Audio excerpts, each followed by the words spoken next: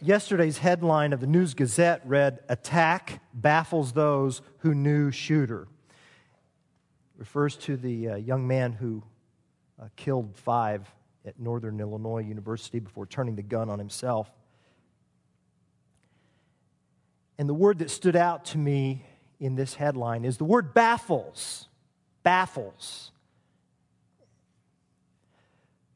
Because this whole scene, this whole incident, this tragedy is just, it is baffling. And investigators need to do their job, and they're trying to try to figure out about the background and the context and what is it that would try to help them understand why something like this would happen. And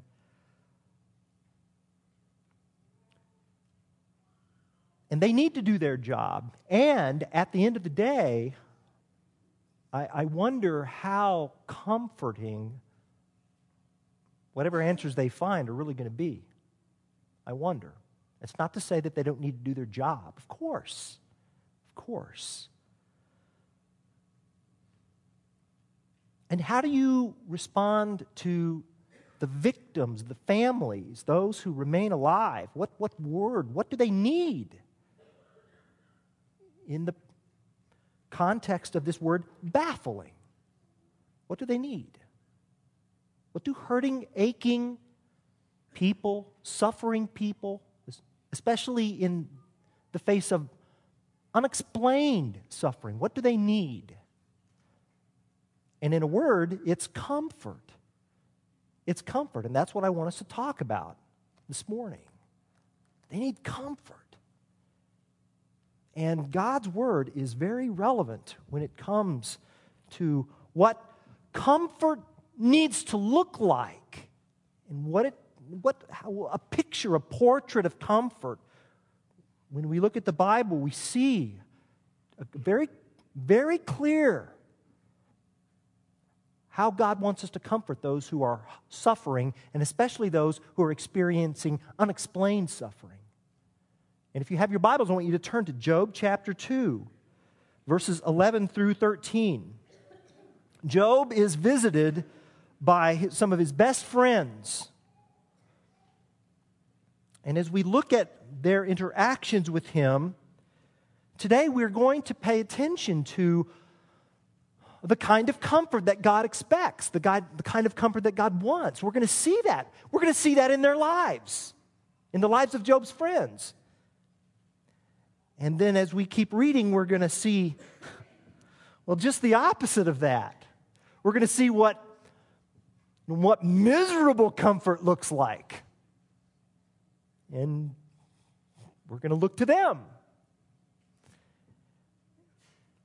But before we have communion, we're going to see the source of ultimate comfort. All right? What comfort looks like, what God wants, what God doesn't want, and then we're going to look to the source of ultimate comfort. Job chapter 2, verses 11 through 13. Job is on the ash heap. He's at the top heap of the dump. And he's been stripped of his possessions, and he's been stripped of all of his family except for his wife, who in chapter 2 said, "Why don't you just pull the plug and end it, curse God and die?" But Job did not. The Bible says he did not sin by charging God with wrongdoing. And his friends come, verse 11 says, when Job's 3 friends, Eliphaz the Temanite, Bildad the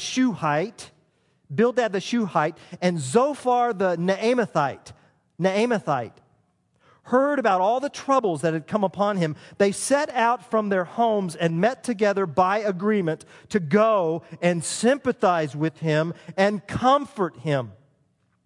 When they saw him from a distance, they could hardly recognize him. They began to weep aloud, and they tore their robes and sprinkled dust on their heads. Then they sat on the ground with him for 7 days and 7 nights. And no one said a word to him, because they saw how great his suffering was. Job 2, 11 through 13.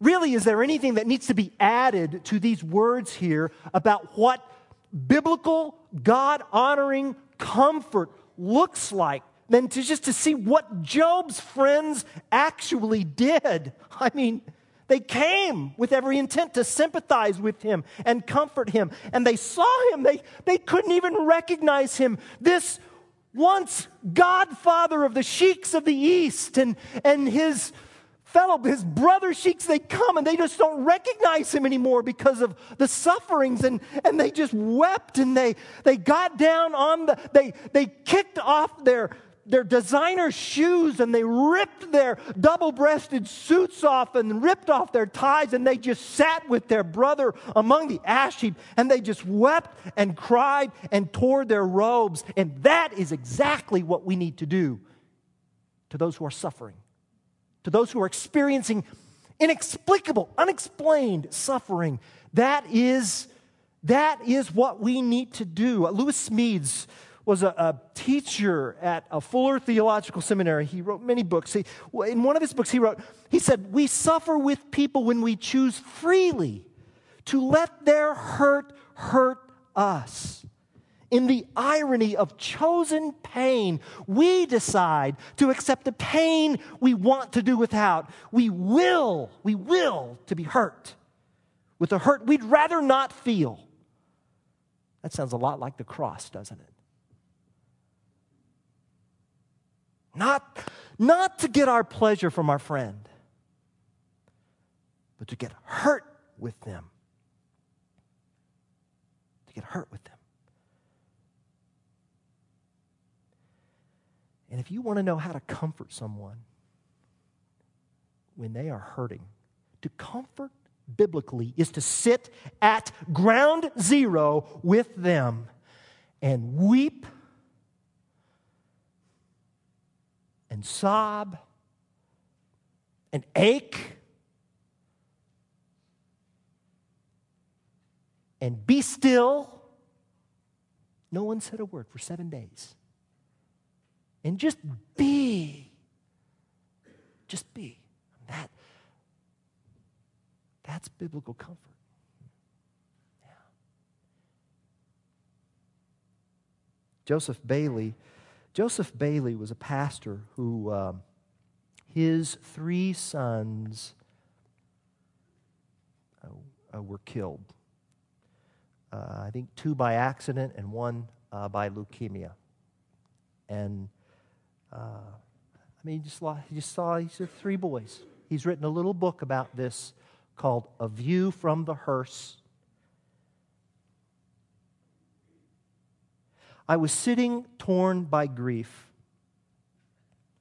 Someone came and talked to me of God's dealings, of why it happened, of hope beyond the grave.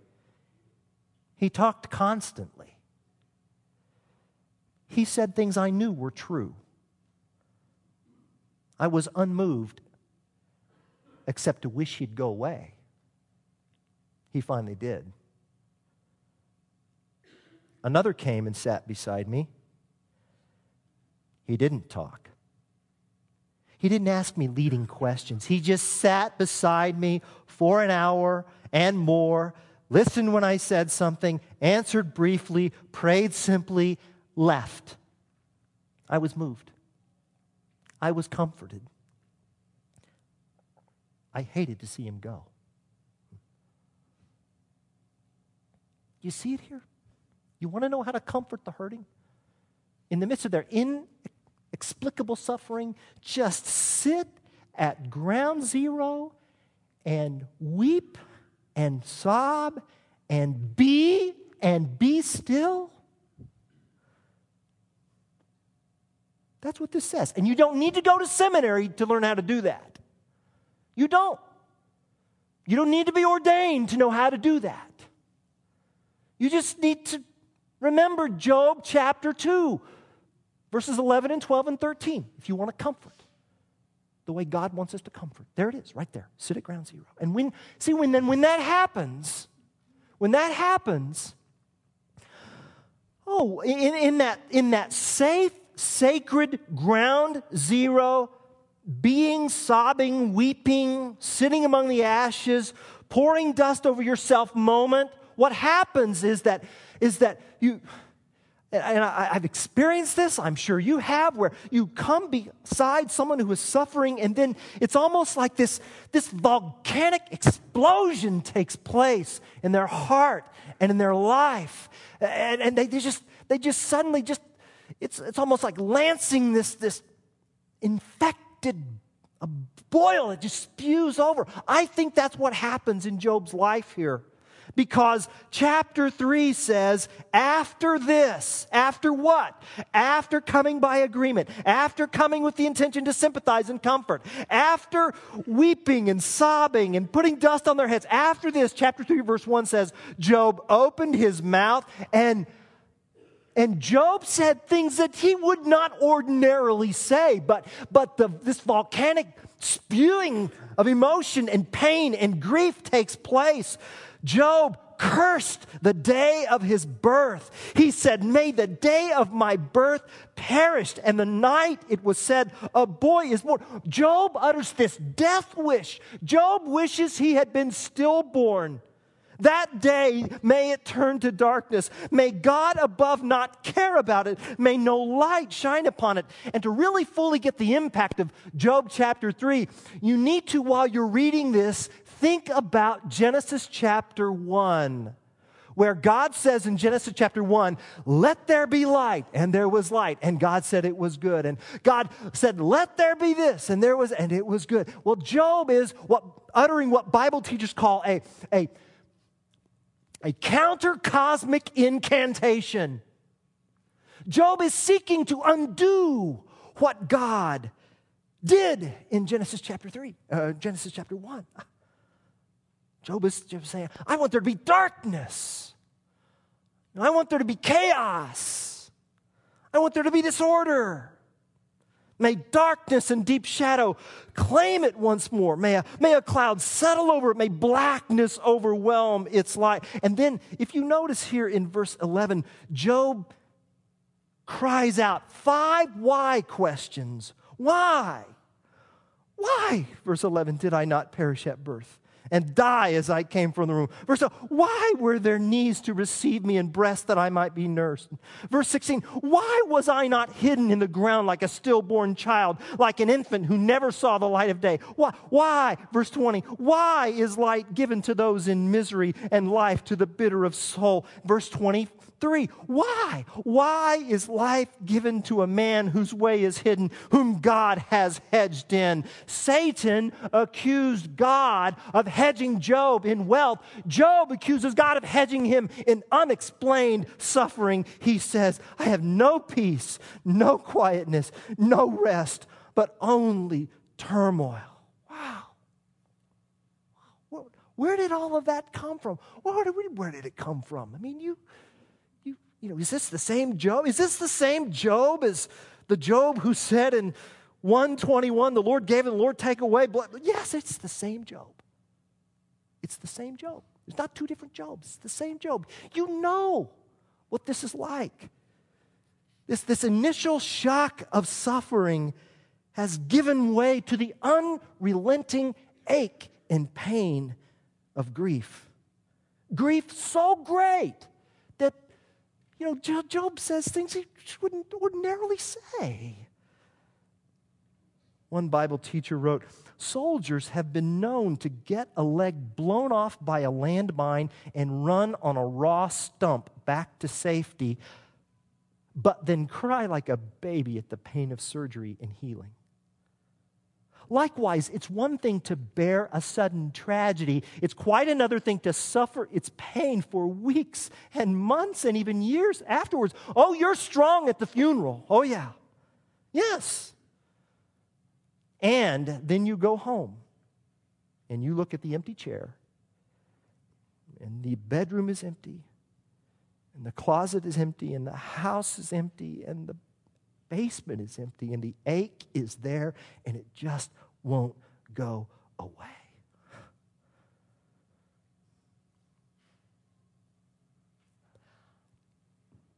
I think that chapter 3 was partly made possible by the way his friends comforted him in chapter 2, verses 11 through 13. So the question is, what does he need? What's he need now? What's he need? How do you respond to a chapter 3? How do you respond?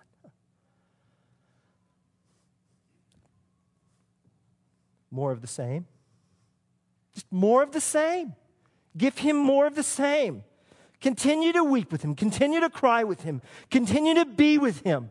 Continue to no one said a word to him because they saw how great his suffering was. Continued. Oh, if only that had been the case. If you want to know how to comfort the way God wants us to comfort, church family, just read Job chapter 2, 11 through 13, and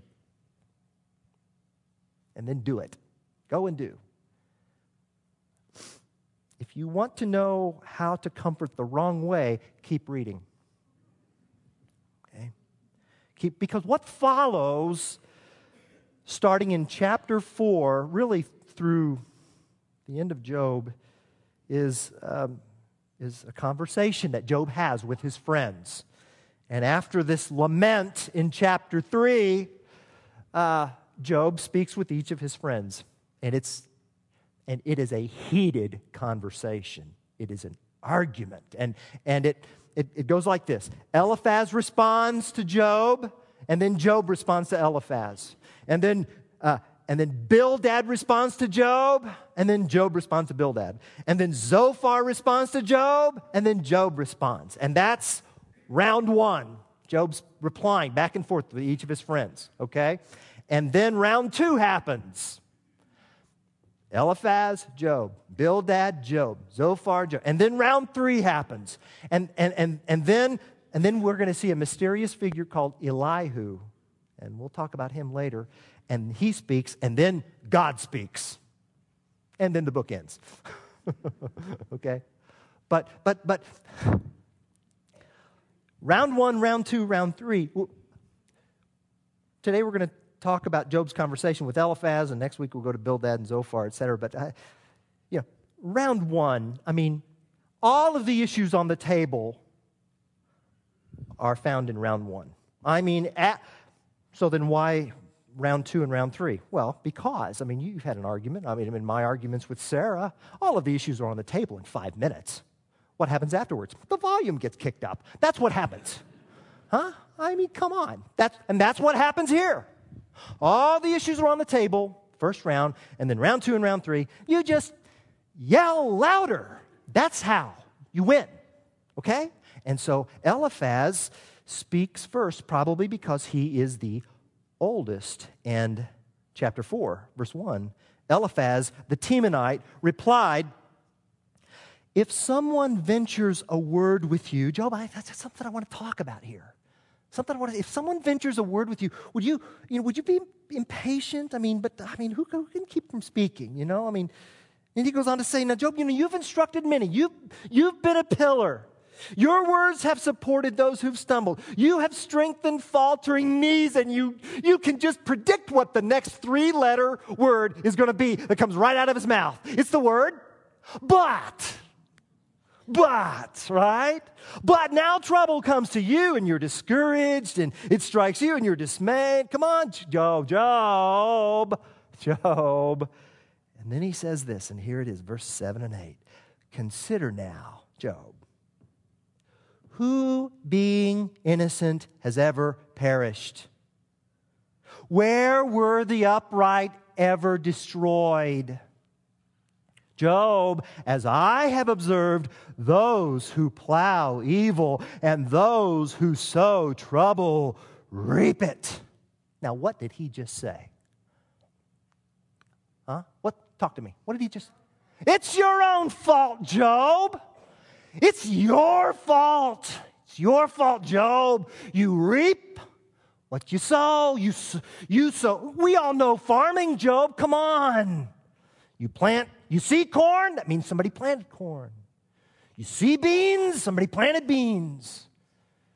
You see wheat, that farmer planted wheat. And Job, there's trouble and suffering that's come out of your life. That means you planted that, Job. If A, then B. Job, come on. It's what the Bible calls the law of the harvest, the law of the harvest. And do you know what? Here's the thing. It's biblical. Yeah. Galatians chapter 6, verse 7. Do not be deceived. God cannot be mocked. A man reaps what he sows. There it is. That's Eliphaz. So while what Eliphaz says is, not unbiblical, while what Eliphaz is talking about is not untrue, it just doesn't apply to Job. Why? Because we've read Job 1 and 2. That's why. We were there. We overheard the conversation between God and Satan. That's why. And Eliphaz wasn't there, but yet he acts as if he were there. You see? He acts like, well, I was there. No, you weren't there. You weren't there. You don't know. But he talks as if he does know. Furthermore, in his, rebuttal to Job, he uses the God spoke to me argument. Oh my goodness, this gets rich. Verse 12, a word was secretly brought to me, Job. My ears caught a whisper of it amid disquieting dreams in the night when deep sleep falls on men. Verse 15, a spirit glided past my face, and the hair on my body stood on end. Goosebumps. Verse 16, a form stood before my eyes, and I heard a hushed voice. Can a mortal be more righteous than God? Can a man be more pure than his makers? Job, you've sinned. God spoke to me. God spoke. You ever heard somebody say that to you? Oh, God told me to tell you this. Oh, really? You say, Randy, you're sounding pretty cynical. Yes. Yes, I am. I say, because when I hear someone say, well, God spoke to me, this goes right up, because this is my filter. And if what you say God said to you doesn't align with what His permanent written word has said, then I don't think the Holy Spirit spoke to you. I think you just had too much salsa at Dos Reales. That's what I think. Okay?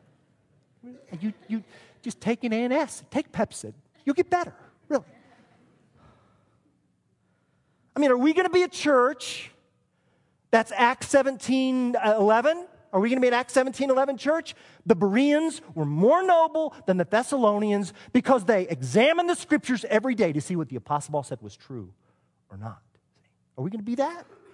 Or are we just going to be kind of naively, oh, well, God spoke to them, and so maybe that must be right? No. What's Eliphaz's solution? Well, Job, if A, then B, law of the harvest. You have sinned, and that's caused your suffering. Therefore, what you need to do is you need to repent. You need to turn back to God, chapter 5, verse 8. But if it were I would appeal to God. If it were me, Job, I would lay my cause before Him. That's what I would do. You need to repent, man.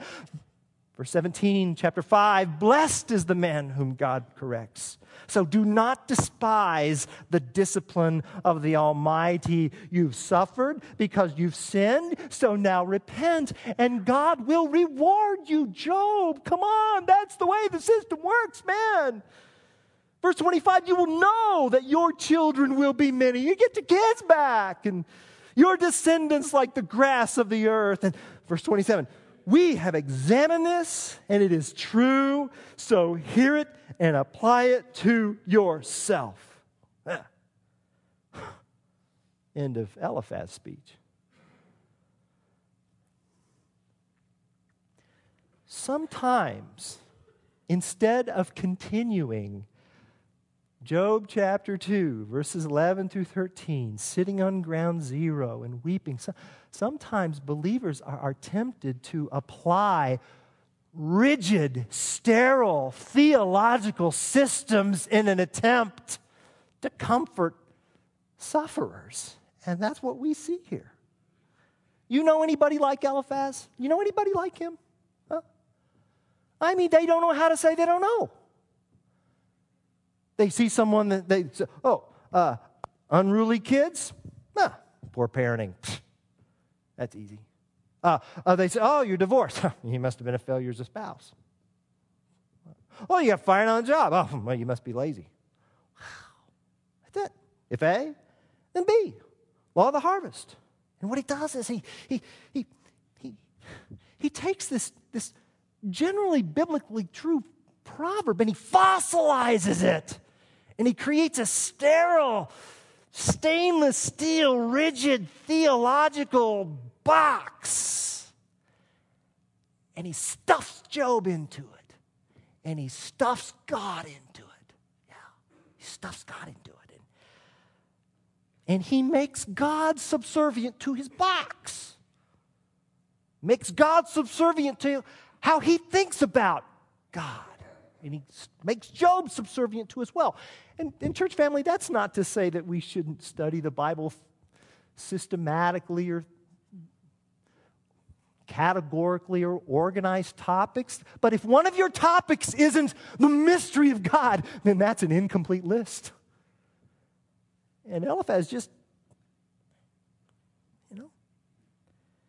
And what happens is he ends up doing the exact opposite of what he first intended to come to do. I mean, he intended to come and sympathize and comfort Job. And just as Job in his intense grief and suffering wound up saying things he just wouldn't ordinarily say, what happens is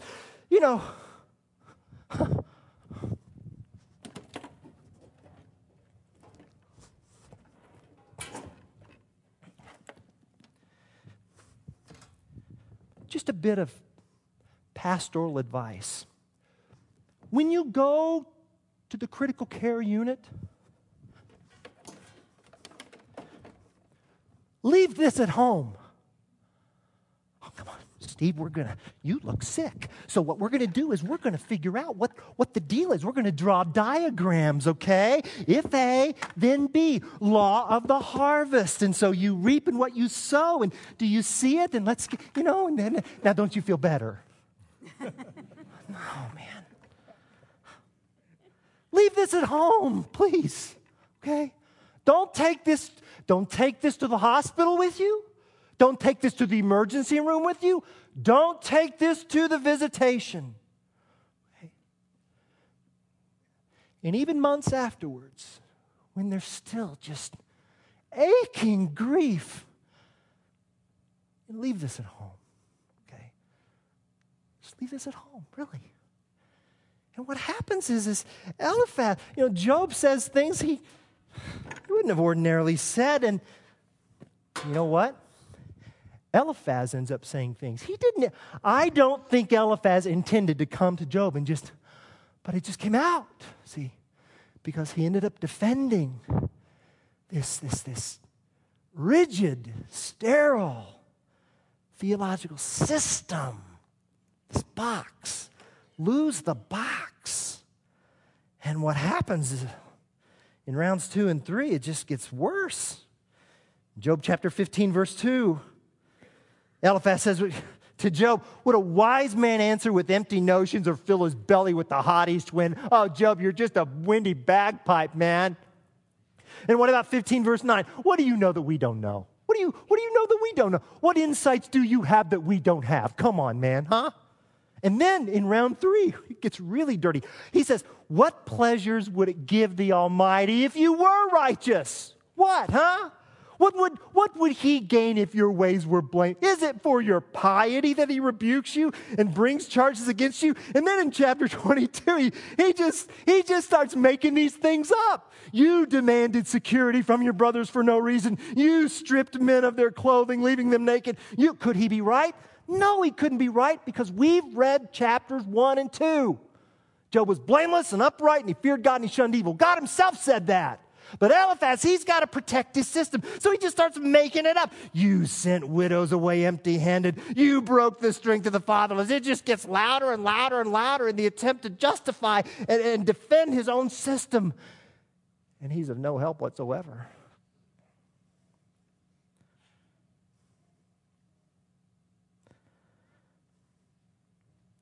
And unfortunately, his descendants are still around in some churches. Descendants who don't know how to say they don't know. Descendants who just are willing to just listen and be silent and weep aloud, you know. And I wish Eliphaz would have been able to say, I don't know, Job. Or I wish Eliphaz would have been able to say, Job, do you want to come home with me? I mean, that's not there, is it? Why? Because he's saying things he wouldn't ordinarily say because he's got to protect this. Job's not saying things he wouldn't ordinarily say. What's the response here? What's the answer? The answer for us today, church family, is for us to... The answer is not, okay, stay focused on Job 2, 11 through 13, and just remember that and do your best and work at it. That's not really going to help. It's not. It's not going to help. What's going to help is for us today, the redeemed people of God, is to go to the one who is the ultimate source of comfort. And there's something that Eliphaz said in these verses that draw our attention to the ultimate source if we're willing to pay attention. Eliphaz said in Job chapter 4, verse 7, consider now who being innocent ever perished. We know the answer to that question, don't we? Who being innocent ever perished?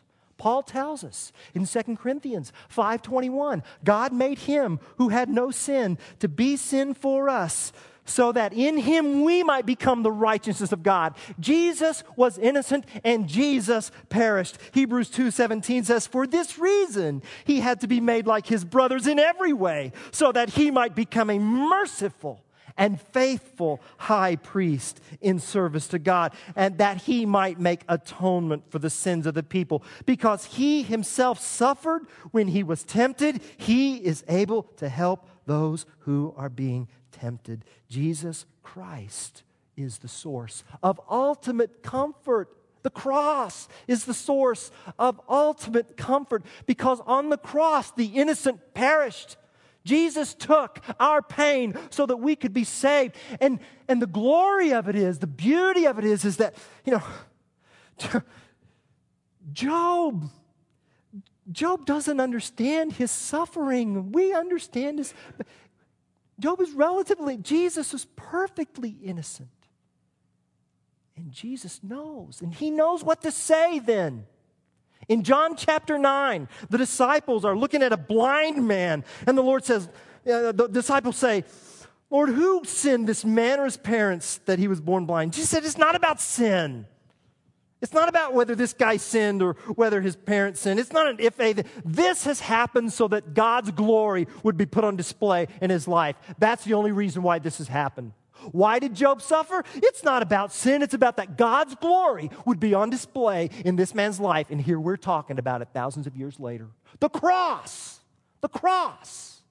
is about God's glory being put on display so that we would see the goodness and justice of God. And the goodness and justice of God is not like our goodness and justice, because people look at what happened at Northern Illinois University and say, what kind of a God is good to allow that? And the answer is the kind of a God who is good enough to allow an innocent man to suffer for the sins of the world. His goodness is different than our goodness, and we need to understand that. And if we can understand that and receive comfort in that, then you see, we're ready to extend the comfort that we have received as the redeemed people of God.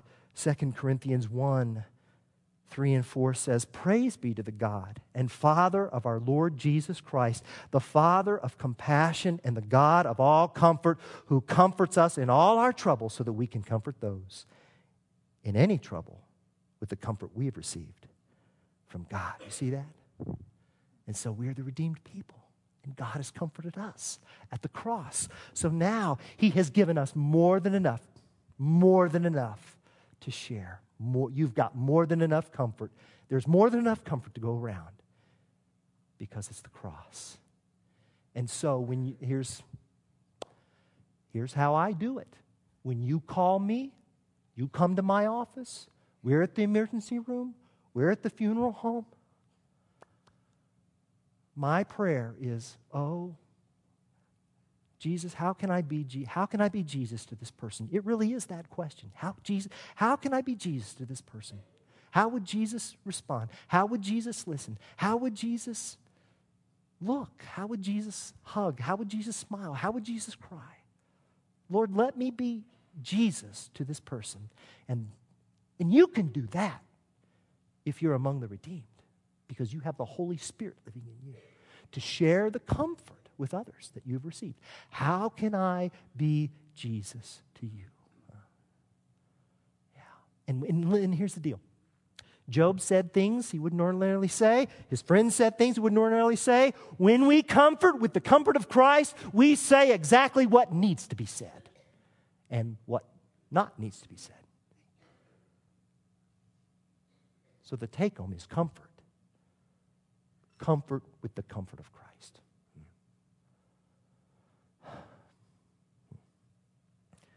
David Busby was a youth pastor, and he was speaking to his students, and he kept using the phrase, have you received a hug from God today? Have you received a hug from God today? He kept using that in his talk. And afterwards, a 16-year-old came to him and said, he was annoyed. He said, I don't want to receive a hug from God today. David said, okay, what do you want? 16-year-old said, I want to beat his chest. That's what I want to do. And he began to talk about his father, his young father who was afflicted with Alzheimer's, who had to be put in a special care facility because he had digressed and digressed and digressed. And he said, my dad, the chair where my dad sat at home is empty. The seat in the boat where my dad used to take me to go fishing is empty. The space in the bleachers where my dad used to watch me play basketball is empty. And I just want to beat the chest of God. And David Busby, in the wisdom that he had, he said, I want you to go home. I want you to go to your bedroom, and I want you to go to the mattress in your bed. I want you to go to the mattress, and I want you to pretend that mattress is the chest of God. And I want you to give it your best shot, because God can take it. And for 1 hour, that 16-year-old beat the chest of God in a pool of sweat and tears. And then he goes back to Busby. He said, for 1 hour, I beat the chest of God. Busby said, then what? And the young man in tears said, then I felt the hug of God.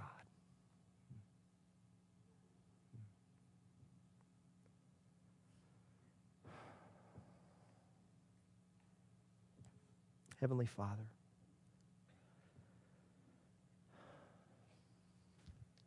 thank you, Jesus, that you, being innocent, perished and took our pain so that we,